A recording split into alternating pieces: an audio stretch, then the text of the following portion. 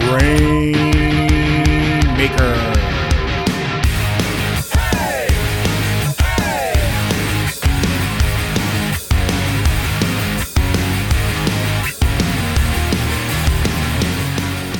Welcome, everyone, to the Grainmaker Wresting Podcast, a Prairie Proud wrestling podcast covering everything from Winnipeg to worldwide. My name is Blair Pacheco. I hope you're doing well. Hope you're having a great day, evening, weekend, whatever it is you're sitting down to listen to this.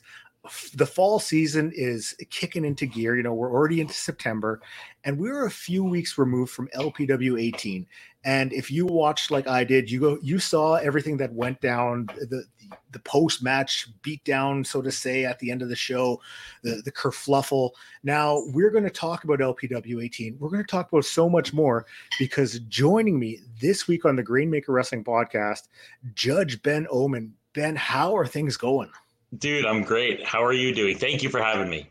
I'm doing good, and it's my pleasure. You know, I've been able to watch, from a distance, your career and, everything with the RADZ grow. So it's a pleasure to finally get a chance to talk to you and just to learn more about you. So that's cool. Okay, I can't wait to tell you my life. I'll tell you whatever you want to hear, man. Well, I mean, we could start from the very beginning. So growing up, what was it that drew you to professional wrestling as a fan? Okay, gotcha. Yeah. So my grandfather was a big wrestling fan, and he was really big into Stampede from Calgary. He used to watch it. He lived in Edmonton, watched it on TV. And then he was really big into WWF as well at the time. So I got introduced to wrestling at I was born in 95, so I was probably 4 or 5 years old. I remember watching the Armageddon Hell in a Cell pay-per-view in 2000. That's my first wrestling memory that I have, is Rikishi getting thrown off the cage. So I used to watch it a lot with my family. So it was a big part of the kind of Omen system to be watching wrestling. My brother was really big into it as well. And that's actually... my brother's a big factor of actually why I got into working as a referee in training in the independent wrestling kind of scene. My brother, he has a friend who used to train with a couple guys out of Foray Wrestling Alliance in Edmonton. Yeah.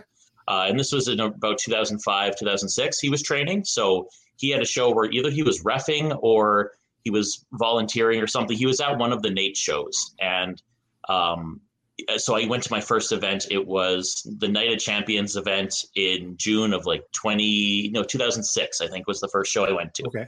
And at that show, Tyson Kidd or TJ Wilson did this big kind of Harlan hangover, like a senton leg drop from the top of the cage through to Duke Durango, who was draped through the ropes. Okay. So he comes off this huge 20-foot cage and does this crazy flip, and the crowd just went nuts. And at that point I was probably 10 years old, and I was absolutely hooked on the local scene for indie wrestling. So I found I've spent more of my time watching the local stuff than really I have focused on watching TV wrestling.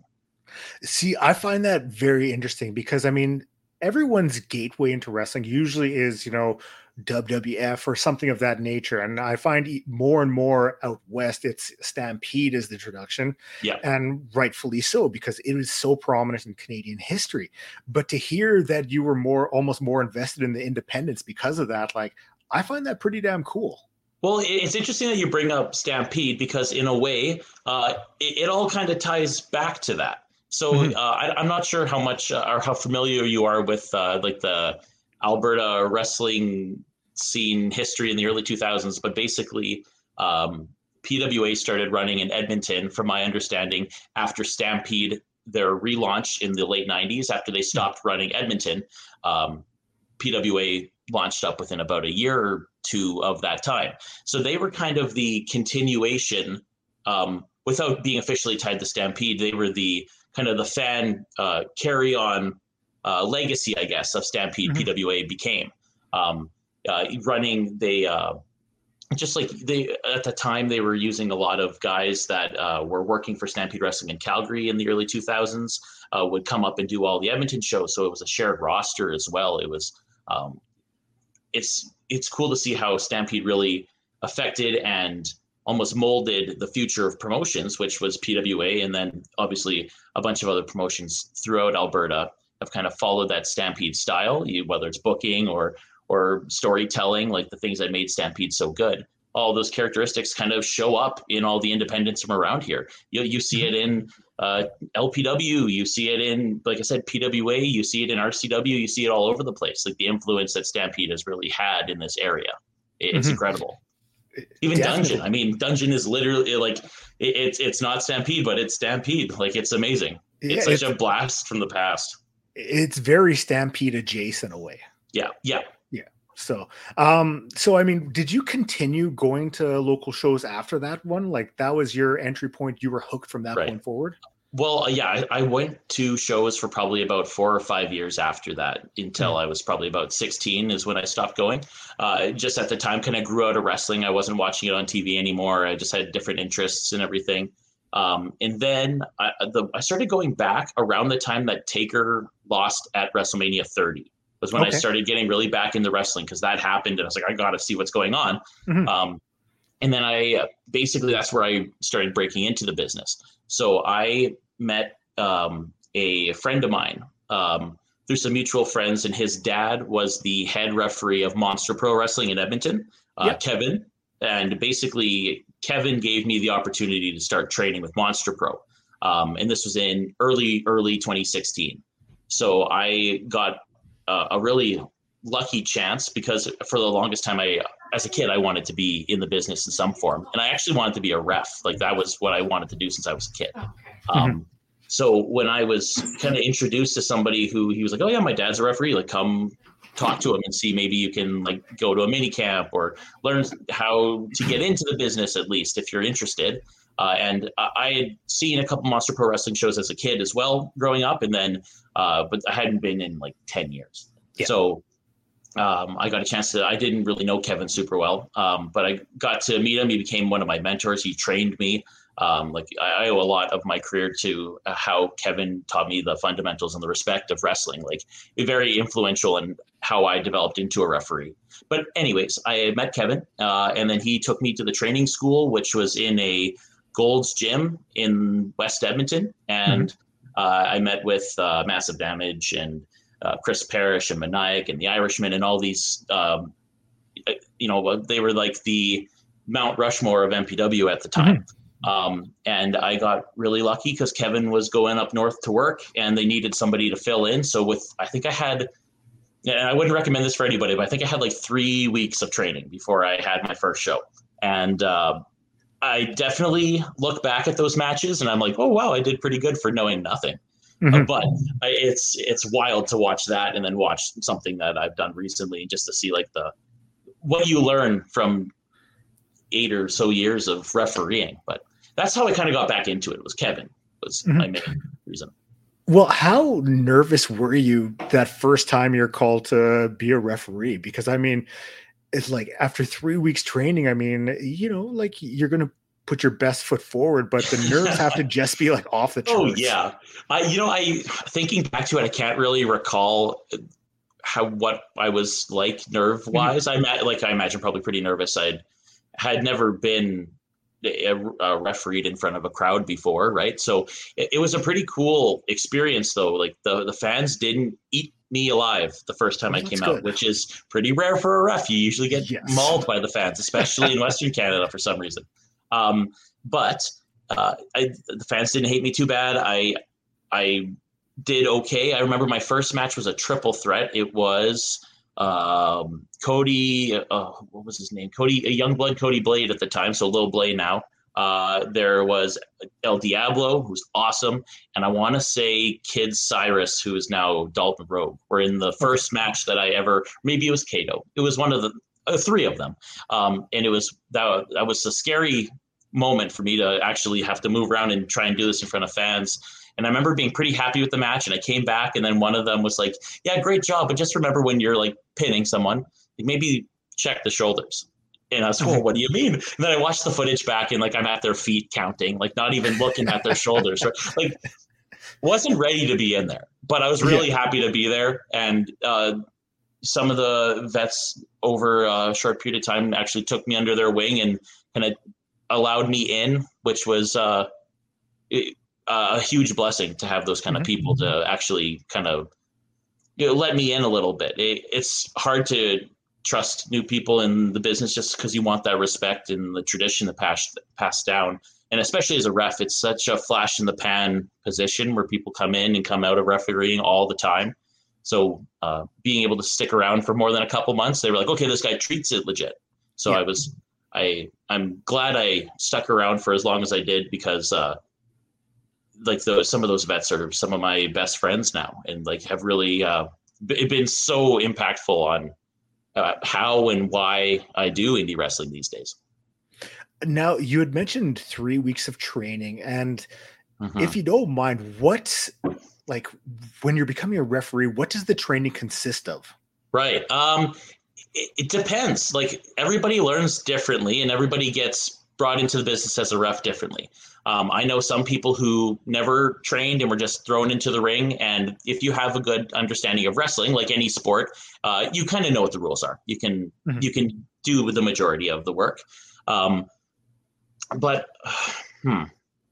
Like when I first started, what I would do is they would be like, okay, well, they're going to go over some spots, or they're going to do a sparring match, a quick chain kind of gimmick. And I would go in and they would just tell me to shoot it, everything. Okay. And that's how I learned the most, actually, was just, and then from there, it's like checking shoulders and making sure they're not at the ropes or under the ropes and do the basics. But then from there, it's it was more about positioning and why I would react a certain way to a heel or a face, and the deeper understanding. And that's where those vets came in, because it's one thing to move around the ring and get up and down and count some threes and count some fours. And I've got till 5 but it's another thing to understand why you're doing them, or who you're directing them at. Like something as small as, I remember somebody explaining in the early days of training, like, oh, when you count to 2, and then you chuck up fingers to tell people what the number was. Who are you saying that to? And I'm thinking, well, it's probably the fans, right? But no, like, you should be talking to the timekeeper, the person who's ringing the bell. Like, that's in reality, in the UFC, in a boxing match, in the Olympics, that's what they would be doing if that was the call, right? It's like, if you're just pantomiming or, carnying it, like, what's the point? To keep it as legit as possible. That was like the big step. But as far as the training itself goes, a lot of my stuff was following them around with sparring matches, or doing, like, if they were doing pin drills or like blow up drills, is being there and doing all the counts. So, come in, quick roll up, hit the ropes, do a spot, roll up again, or something like that. And just getting up and down and doing the counts and basically getting blown up, and then still being able to maintain my consistency and timing. That was the main thing that we worked on a lot of times in the early stages. But I think I got it lucky. Like, I actually got to get into a school to be a ref. And that's not super common at any school. It's hard to find a school that'll train a referee. And I'm glad that I got that opportunity, because I think at the time there was maybe only 2 or 3 schools in the province. And I don't know if they would have trained referees specifically. Usually it's like a wrestler, and then they end up becoming a referee. Yeah. So you learn that. So I did have to go through all of the basics of like how to roll and how to lock up and do like the bare minimum, maybe even less because of being a ref and wanting to only be a ref.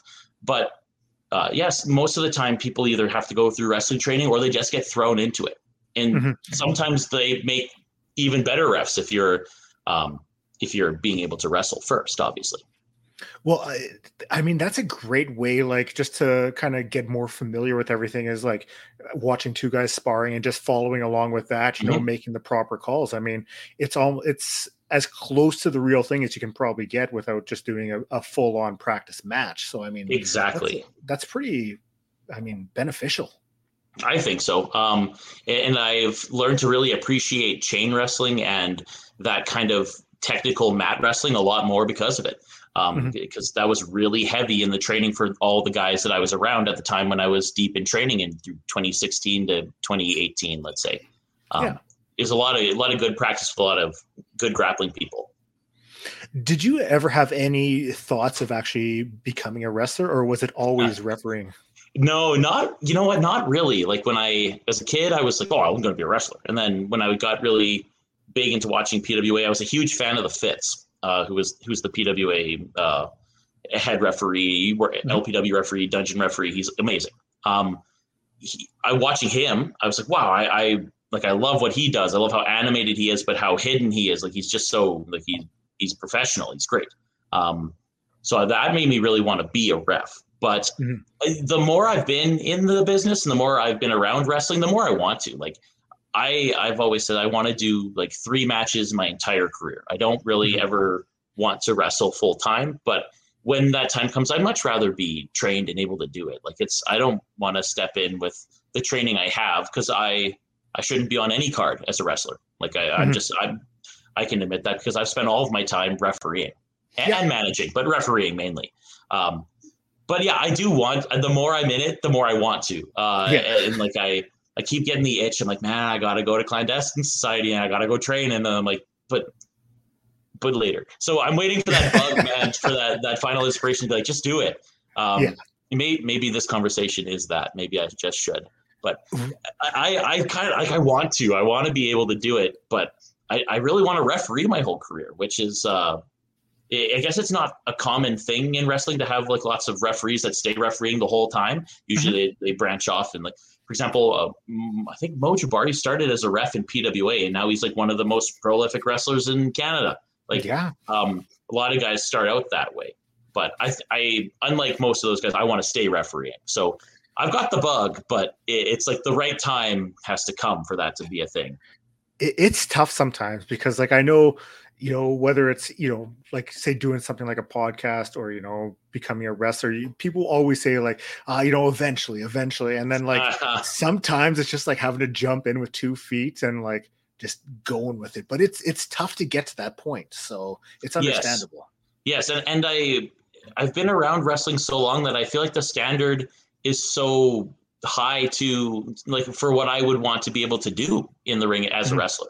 So I've been around such like talented individuals that it's like, how would I be able to hang with them if all I can do is like a couple basic things? And I know that there's more to it than that.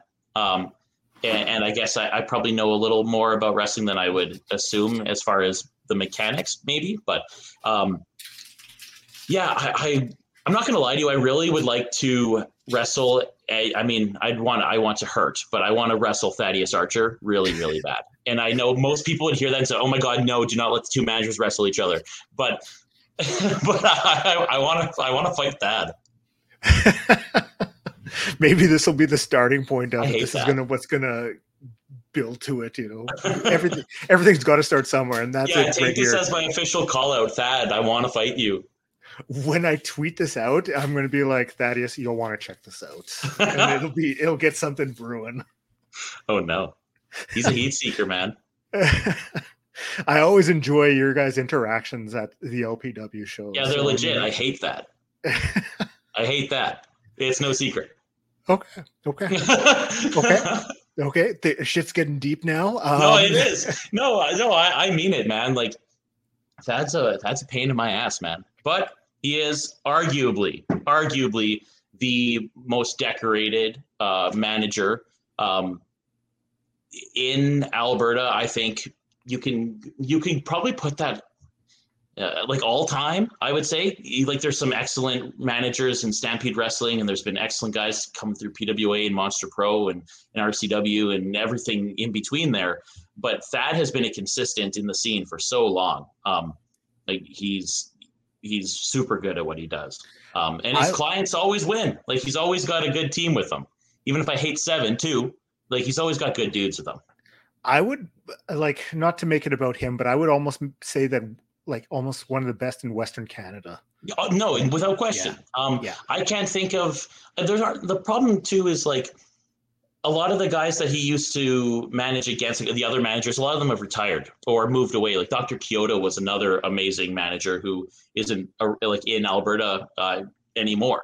Some are escaping my head. H is another one who was from MPW, and he was an awesome manager as well. Johnny Two Fingers in Saskatchewan is solid.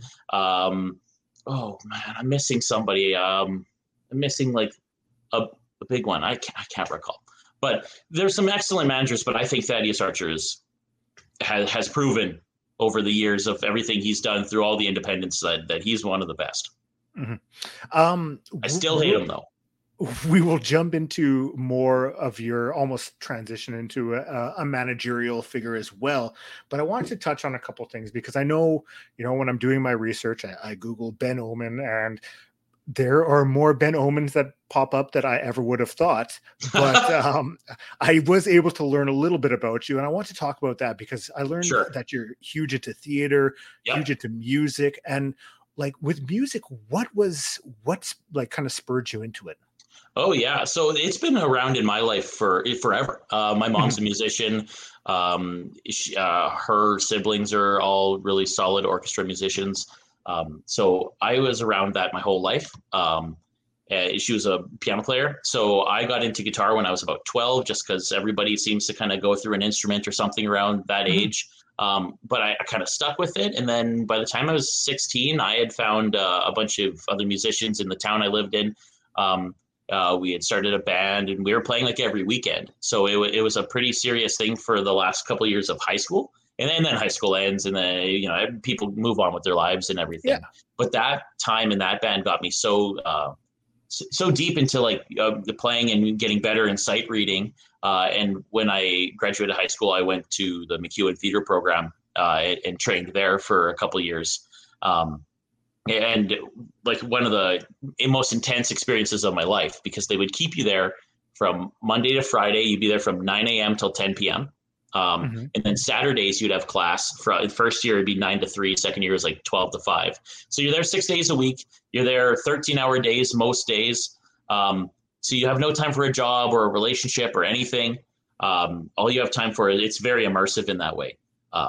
So while this was going on, I was also training to be a referee. So I was trying to fit all this stuff in at once. It was a really, really busy time actually for me. But theater has been a thing in that I've been around for as long as junior high school. Got into it because I had some friends who were like, "Oh, audition for this thing," and I didn't really want to, but I wanted to hang out with them. So I was in like Wizard of Oz or something was the first play I was in. I want to say something like that.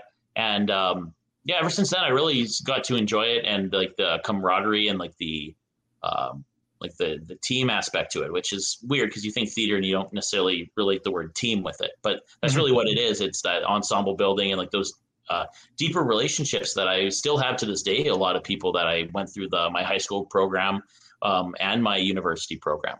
So I worked a little bit professionally for the first year or two after I graduated, but it's a really hard scene to stay consistently working in. Because your contracts are short typically. So your audition, after you get that, if you get a part, you'll do rehearsals for maybe anywhere from a week and a half to 3 weeks. And then your show will run either 10 days, shorter, maybe upwards of a month. So at best, you're getting a 2.5 month contract. At worst, you're getting a 3-week contract. And the pay is great. And working in that scene is awesome. But it's hard to consistently be working unless you're always available, always at the things, always volunteering. And I found during the time that I was working in the theater scene, I liked wrestling more. And I found I was more successful at wrestling. And like in the pay grades are much different. It's a very different scene when it comes to like financially managing life as a wrestling worker or a theater person. But it's still challenging. I just found like I had so much more success. I felt so much more a part of the wrestling scene than I did working in the theater scene. So nowadays I do a lot more when it comes to theater work. I'm doing musician or session stuff. So I work as like a vocal coach. I teach music like privately with guitar, piano, or voice. I also I work as a session guitarist for orchestras for musicals.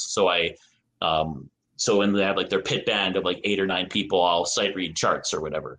And that has been one of that's like the biggest learning curve ever, was learning how to work with those musicians, because it's like next level. They just like open up a piece of music. It's incredibly hard. And they're like, yeah, let's go. And I like had to learn how to do that over like a short period of time. It's crazy. I love working in that scene. Like that experience as it is has to be something really special, because I mean, like when I was looking up some of the stuff, you know, like your band opened for Prism and stuff like that, and then like to like hear about something like that, and like the work that some of those musicians have to go into, you know, to be able to perform in that atmosphere. I mean, and then you're right there too, and you're seeing this, like that's pretty cool to see. It was super cool, and I look back at it and I was like, I was only like 17 when I was doing this. Like I was so lucky to be that involved in doing that much stuff with people who were, you know, as far as the smaller Canadian music scene, especially like the classic rock scene, like they were like Prism was somebody who was relatively known in like the 70s and 80s, and like people actually like there's a pretty solid attendance for that show, and to be around those guys and like getting some feedback and some industry kind of knowledge or iggies, I guess.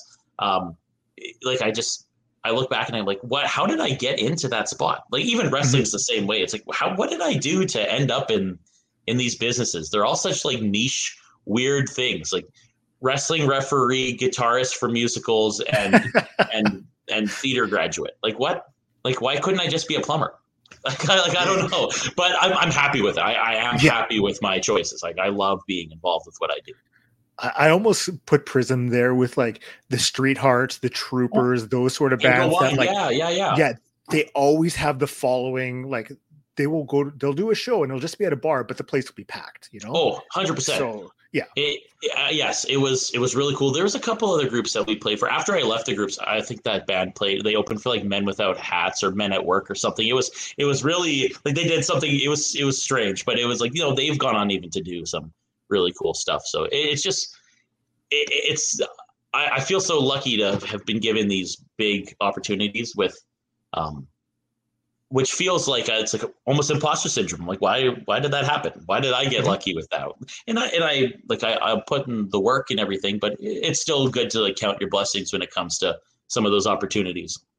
100%. You mentioned, you know, getting into theater and stuff like that. Now, is that like, were you like a drama kid growing up as well, or is that kind of different aspects? Not really. No. So growing up, I did a lot of basketball because I was really tall as a kid. I still am, but like now I'm just like average tall. But I was the same height at like 14. So that it was big help at the time. So I was really big in the basketball, and I kind of got into the fine arts stuff just as like a second thing to do while I was in school for options. But it kind of took over as like a kind of my drive and passion after I hit high school, because my theater program at the time was super what's the word for it? Like very in depth, very intense. Like they really cared about their program. The main reason I got into it and stayed with it, though, is just like the friendship and the camaraderie around it. Like I found like some of the best friends and like the closest friends and like the most open people I've met have been a part of that community.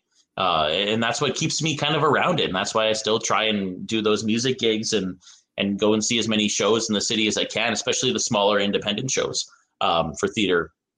I really love the camaraderie that it builds. And I think that's why I got so deep into it in my younger years as well. When it came to learning guitar, who were some of your bigger influences? Yeah, so I was a huge Ozzy Osbourne fan, so I loved Randy Rhoads. That was my main guitar player. I have, one second, I have a photo. Hold on.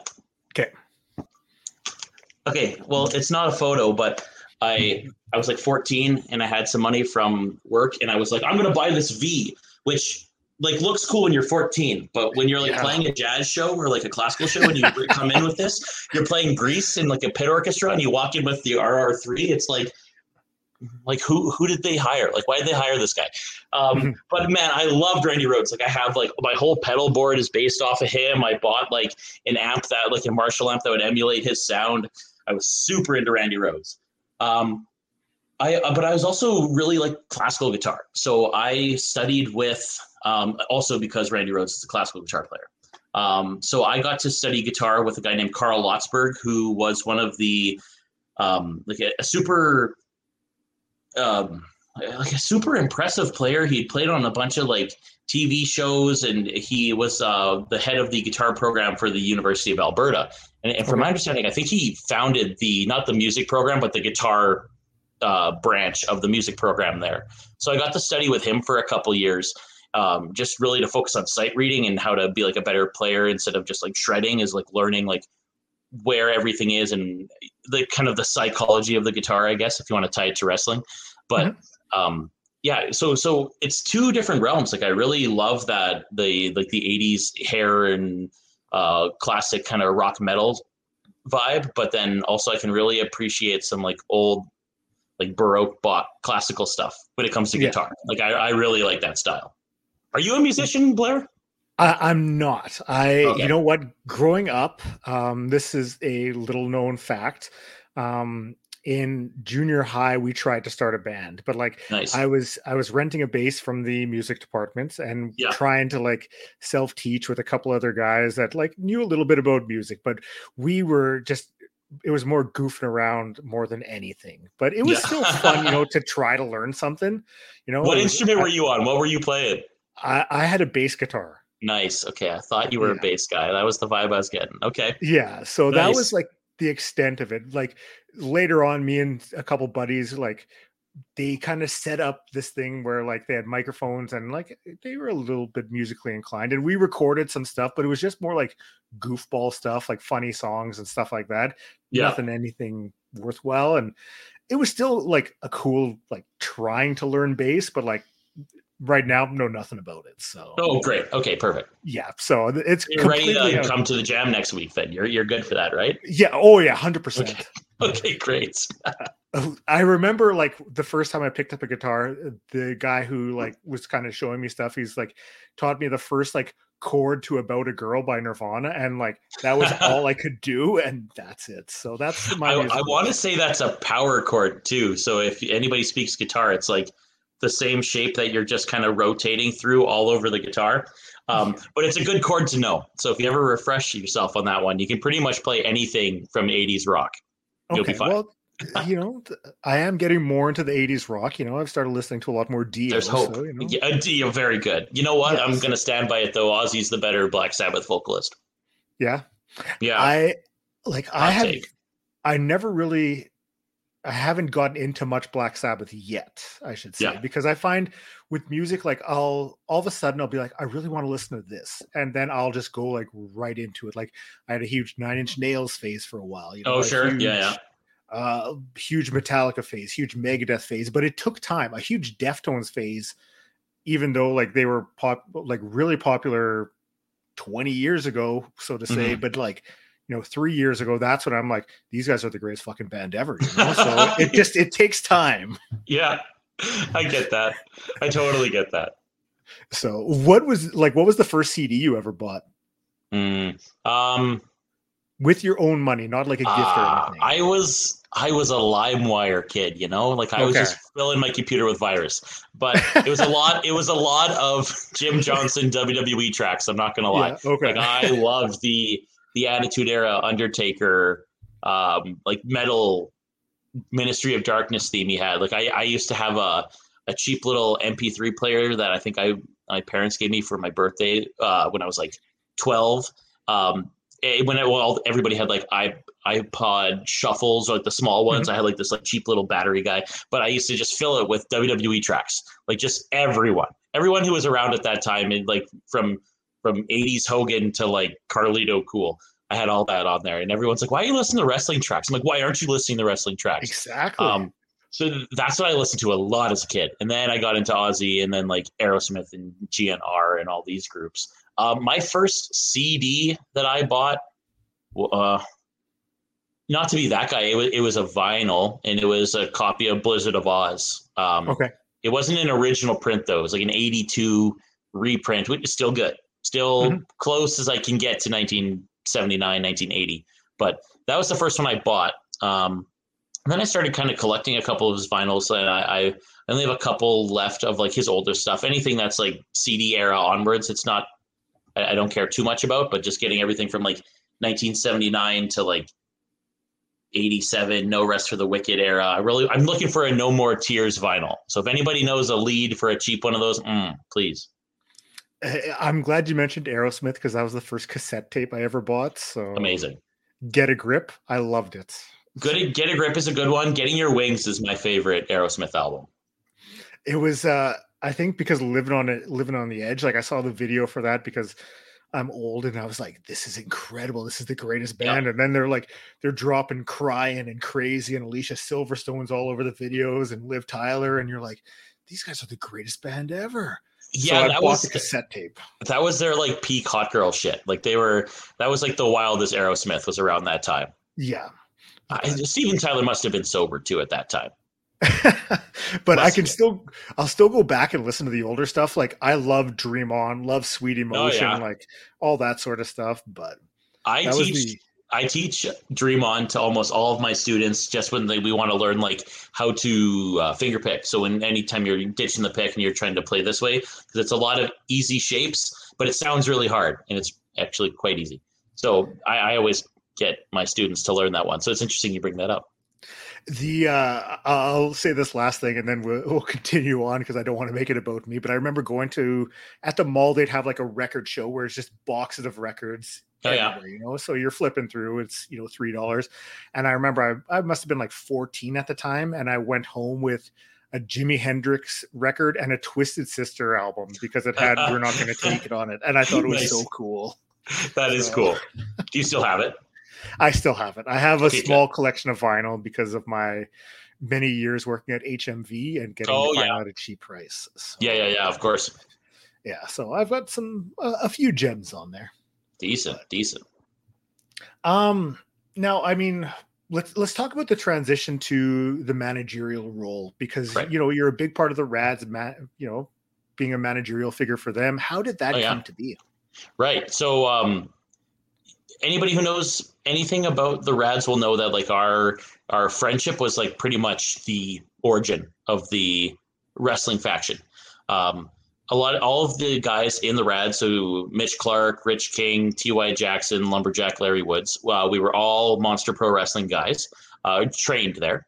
And by the end of 2019, early 2020, everybody was just kind of starting to want to branch out to work more people and newer people and kind of move into different promotions. Exclusivity was super strong back then in Alberta. So it's like you had to work for one promotion and that was it. And it still is for a couple places, but for the most part, it's pretty open now, which is awesome. But we were looking for just more opportunities, new opportunities. But before we left, we'd done a lot of road trips together for some smaller shows. So we developed this really unique, really cool friendship that we had. And even after some of us had left NPW and a couple were still there, we were still doing a couple spot shows here and there, going to Saskatchewan, Red Deer, whatever, just kind of any spot shows that we could pick up so we could all work together again. Mm-hmm. So when Love Pro Wrestling launched, when they did the first show with the crossover with Force Pro, we were all invited to work on that event. And I think if my facts are correct, I know Rich and T.Y. Jackson wasn't initially on that show, I don't believe. But Rich and Larry and maybe Mitch all left around the same time, and then happened to get booked for LPW as well. So it all kind of worked out where we were working together again. And we were kind of like, it'd be cool to do something where we actually get to play off of the truth that like how close we are and like the friends that we are and use that for wrestling. So Spencer Love agreed. And basically, let's just say I got my manager's license then. And I was going to ask, like, how difficult is it getting an Alberta manager's license? Because it's got to be legal. It's I'm going to say it's not very hard. I'm gonna leave it at that. It is pretty easy. You can pretty much get a name tag and say I'm a manager, but it's about what you do after that. That's what I would say. In Alberta, it's more about like what you prove and how your clients do following being like, I'm a manager. It's like, well, now collect some people and do good with them. And that's why I always talk about Thaddeus. Is like, he's always been pretty solid at doing that. But basically our whole purpose of the group, as far as LPW goes, was to establish basically guys who were never highlighted in or featured or used on shows. Well, we felt like we were capable of executing matches and working the same rate that the guys who were in the other promotions around the province. So when LPW opened and there was a fresh start for everybody to kind of start square one in a new place, we wanted to make a statement. So when we finally got our stuff together and we finally established the group, the whole purpose of it was to kind of elevate my friends who I'd felt for years had been kind of missed when it came to talking about the best workers around the province. So them forming and working together, we did some incredible stuff in our first year, man. Like we, across multiple promotions, we had, at one point, I want to say we were holding about 7 different titles all at once. Like Mitch had the challenge title at LPW, the heavyweight title at Can-Am, the heavyweight title at RCW. Rich had three tag titles. I want to say he had the LPW, the Can-Am, and the RCW. Larry had the Can-Am tag titles and the LPW tag titles. TY had the tag titles at RCW and the Top Talent number one contender briefcase at the time. Like everybody was so decorated.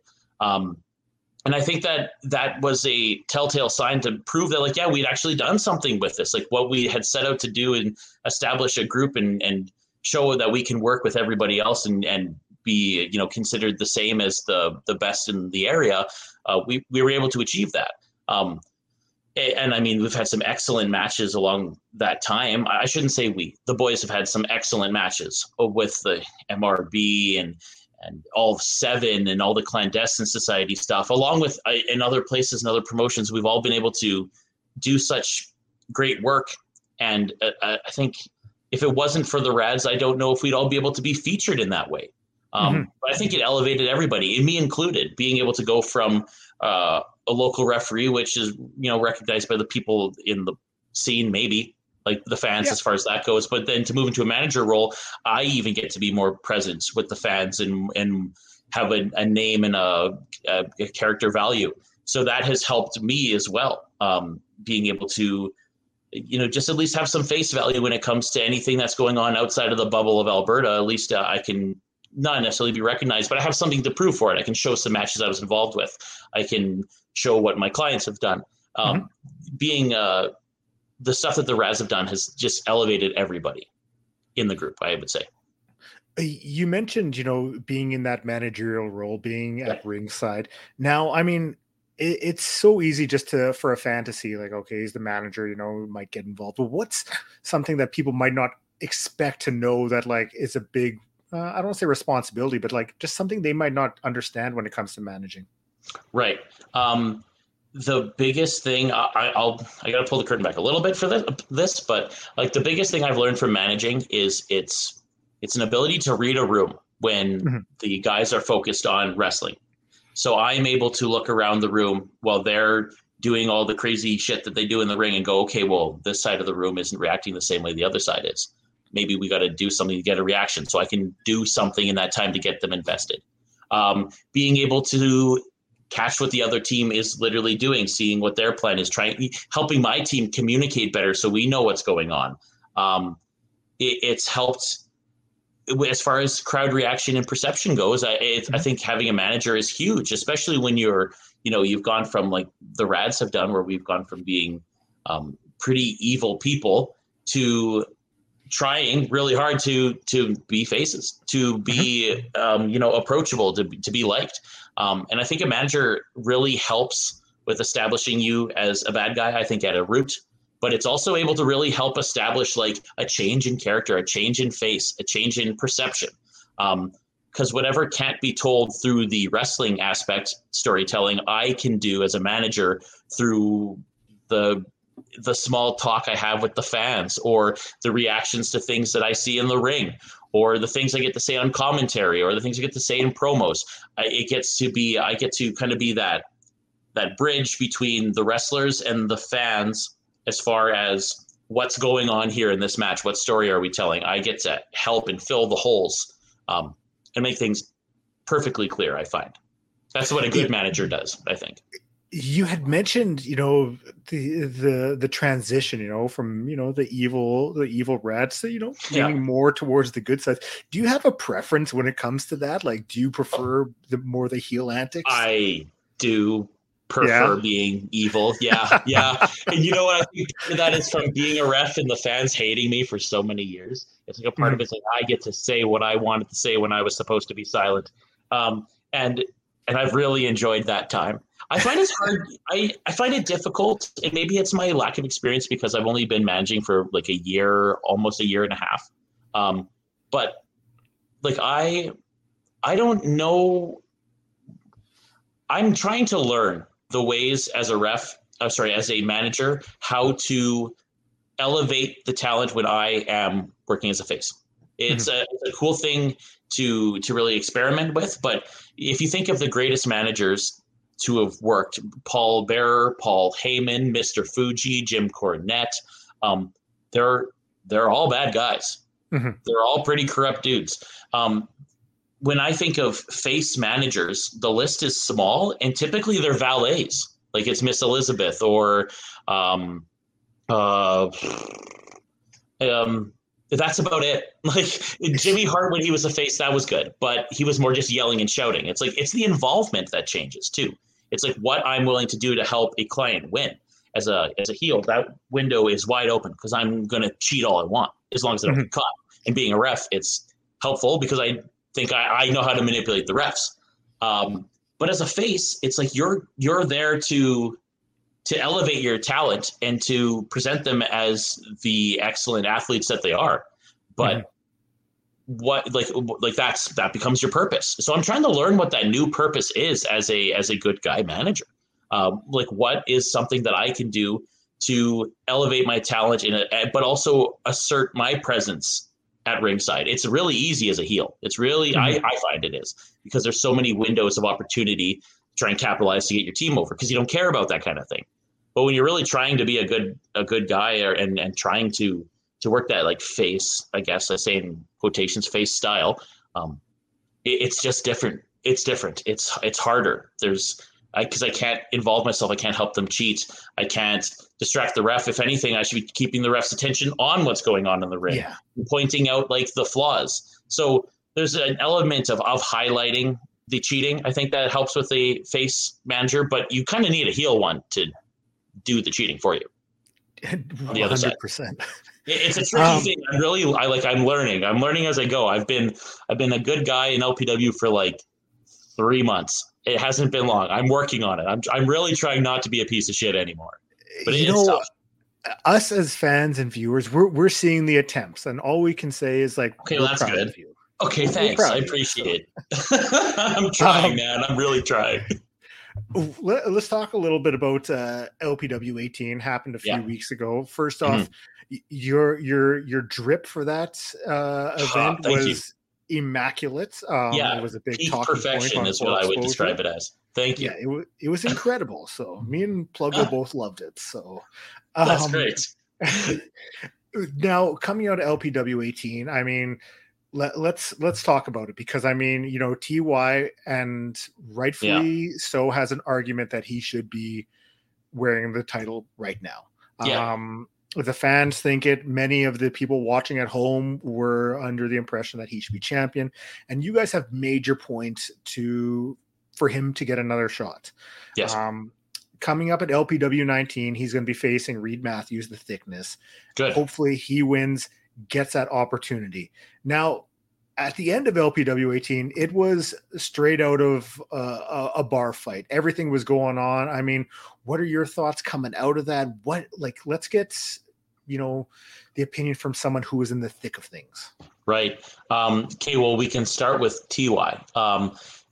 Without a doubt, TY is dubbed as the people's champion of LPW because he is. I heard every single time he was out there at that show, whether it was at the beginning or at the end, helping out during the brawl, like everybody is chanting TY's our champ. And that's not me even making it up. It's literally everyone. Like it's undeniable. So it's upsetting to see that, this isn't being recognized by the office, but finally we got our point across that it's like the RADZ need our opportunity to take on Zoe and to kind of right some wrongs, not only for what we've done to people, but also to prove that that's not the way that we do it in LPW.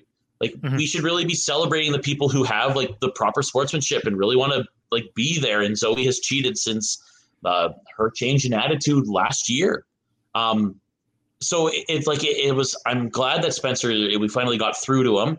And granted, we have to jump through some more hoops, and understandably so. If T.Y. can actually, not if he actually can, when he does defeat Reed Matthews, and we get that contract, that's us solidifying it. That's the top of the mountain, man. Like if we get that LPW championship, like that speaks for itself.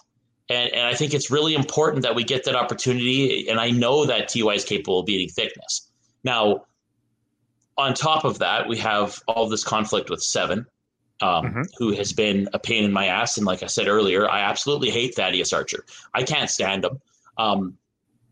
And having to deal with him on a regular basis at LPW is enough.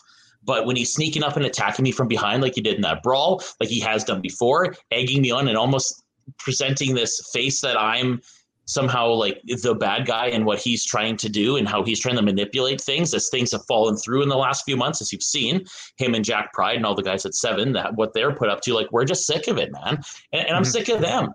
And then Clandestine is always involved too. And they're always, and I understand where they're coming from. And they're all incredible athletes. So is Seven. But it's just like I've seen and I've dealt with so many of these guys for so long in LPW, whether it was early RADZ and Clandestine stuff to the earlier this year with Seven, and now all three of us involved. Like, it's just like MRB pointed out, I want to say at LPW 17, he had this big point of pointing at Larry in the middle of the ring and screaming, something needs to change.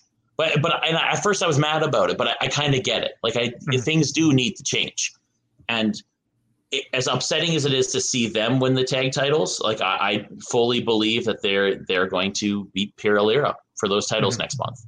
And that being said, I know that TY is going to win that match. We are going to get our LPW championship match. We're going to win that LPW championship match. But while this is all going on, I can't help but worry like what Seven's going to do and how they're involved and how they're going to try and screw us around, because they've been doing that since they formed. Jack Pride has had an issue with Lumberjack Larry dating back to CWC stuff, which was a Red Deer promotion in 2016.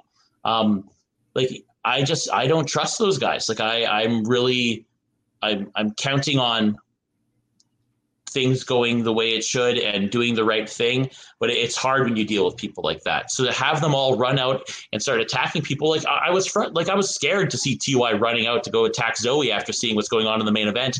But it was one thing for them to lay out Rich with a chair and absolutely scramble Larry's brain with that title, like in kicking Larry in the nuts, and me getting attacked from behind by Thad. Like this is exactly what Michael means. Like this is why things need to change. Yeah. So I think over the next month, maybe a couple months, by the end of the year, early next year, you're going to see some huge changes with how the RADZ execute this playoff, with getting this opportunity to actually face Zoe, dethroning Zoe, Clandestine, maybe even dethroning Pira Lira. Like this is the changes we need to see. Okay. I appreciate you speaking on that, because coming out of that, there was a lot of questions. And I mean, watching that, I was curious as to just the mindset looking at things. So I do appreciate that. I got one more for you, and then I'll let you enjoy your evening. But I mean, right now, the Alberta wrestling scene it is on fire, so to say, like it is better than I think it's ever been. Yeah, like it is. You're seeing promotions putting on these incredible cards, so many incredible talents wrestling out of there. What would you like to see for the province heading into the future when it comes to wrestling? We have done so much in the last few years to open up and erase the concept of exclusivity, and allowing people to work everywhere, because at the end of the day, wrestlers are private contractors when it's at this level of independent wrestling. So it's to erase the stigma that if you work one place, you can't work another. It's to show the new generation of workers and wrestlers and referees and managers to go out and respect yourself enough to go get those bookings, to always be working if you want to be working, always be training wherever you want, whenever you want, as long as you're putting in the work and being present and having that good attitude. I think Alberta has done such a great job with opening those doors. I think my goal personally, if I can have any influence on the scene, and what I want to see Alberta continue to do, is to break that door down. I would love to see where at the end of the day, everybody is, and I know that there's always something, whether egos or heat or whatever, but it would just, we've done so much work, and it would be so great to just have a scene where we all can just work together. And we've done such a great thing, and so many promotions have done that, but there's still room for that. There's still places that will hold that. And I can understand why to an extent. But at the end of the day, as workers and wrestlers and referees and managers and announcers, all of us united, like we can open that door even more. So I'm excited to see that happen. Perfect. Now, I mentioned before, because you asked if there was anything to prepare for today. And I said, yeah, I asked for a match recommendation. So one that you're a fan of, that you think the listeners should go and check out, whether it's, WWF or independence, but just something that, you really enjoy. Right. Okay. So there's two options to this. My most rewatched match of all time is a ladder match. It's WrestleMania 16. It's the first of the saga of what they would become TLC matches, but at the time it was just a triangle ladder match. So it's Edge and Christian versus the Dudley Boys versus Matt and Jeff Hardy. Excellent match. Like probably it is my most rewatched match of all time when it comes to TV wrestling. I think that is an excellent match. And the other one that comes to mind, honestly, is what I referenced earlier, is the Armageddon Hell in a Cell. And it's not the most perfect match by any means. It's got some wacky shit going on in it. But the story they told at that time, having so many players in the WWF contending for that title and being able to fill in that spot, all of them could have, at that time, it would have made sense to put the title on Rock, Stone Cold, Rikishi, Taker, Triple H, and Kurt Angle. It all makes sense. And it really, going into that match, I had no idea who was going to win. Well, I mean, I was sick, so I had no idea what was going on. But I should rephrase that. Watching it, I can see why people would have no idea who's going to win, because there's so many open opportunities in that match. I think it's really cool. It's my first memory of wrestling as well. Now, for upcoming shows, where can the listeners find you in action? Right. Okay. Well, you can catch me at every single LPW show. So we've got one in Sherwood Park on September 16th, crossover with the Sherwood Park Crusaders hockey team. You can see me at LPW. Is it 18 coming up or 19? I am 19. So bad for that. 19. Boom. You can catch me there. I'll be reffing at the Clandestine Society show the day before. You can also catch me all over the independent scene across Alberta and Saskatchewan. I will be at a plethora of RCW and Can-Am shows coming up. A rumored, unconfirmed Dungeon Wrestling show coming up. I will be on that. I have a couple others that I have in the bag here. I'm looking at my calendar. I keep a calendar of all the dates going on in Alberta. And you can catch me pretty much watching anything in Edmonton on a day that I am not booked, because I'm very proud of the fact that I put the conscious effort in to watch everything going on in the city. Not only for the sake of being a worker and knowing what's going on, but as a fan. I really love the Edmonton wrestling scene. Always have. And for those listening, where can they find you on social media, or basically anything you want to plug right now? Yeah. So you can get me at Instagram at judge.referee, and my Twitter handle, as I search it up, because I'm rarely on there, it is, no, I am not going to change my number, Twitter. Thanks though. Wow. I'm such a boomer, man. I can't even see my own account. What's going on here? At Ref Judge Oomen, 2 O's, last name 2 O's. It's Dutch. That's how vowels work in Dutch. I don't know if you speak Dutch or not. I do not. There you go. 2 O's is pronounced O. The extent of my Dutch knowledge is that there was some Dutch characters on Shoresy on one of the hockey teams. So that's all I know. There you go. Second fact that you know about Dutch is 2 O's is pronounced O. I was curious when, like, I'm like, okay, is it Oomen? No, it's a And common, then I'm man. like, no, It's a common someone said misconception. Oomen. My whole life, man. But no, it's Oomen. It's Oomen. Okay. Yeah. Well, Ben, thank you so much for joining me today. I truly appreciate it. Thank you for having me, Blair. This has been really fun. I'm glad I got to talk to you outside of a Between Two Beards moment when I'm ruining their show. So thank you for having me on. Thank you so much to Ben, and thank you for checking out the podcast. I say it every time. I will always say it. I truly appreciate you taking time out of your day to listen to me talk wrestling. If it's your first time listening, you can find me up on Twitter at Grainmaker Pod. Basically, any social media, I'm on there, just Grainmaker Wrestling Podcast. Email grainmakerpodcast@gmail.com. Up on all podcast streaming platforms. You can find me weekly on For Exposure here on Love Wrestling you can find me on Love Wrestling doing For Exposure with my good friend Pluggo as we take a look at the world of independent wrestling. That's every Saturday. It's a lot of fun, so check it out. There's so much great Love Wrestling content, so make sure you subscribe to the YouTube, follow them on Twitter, all of that fun stuff. Thanks again for checking out the podcast. We'll talk soon.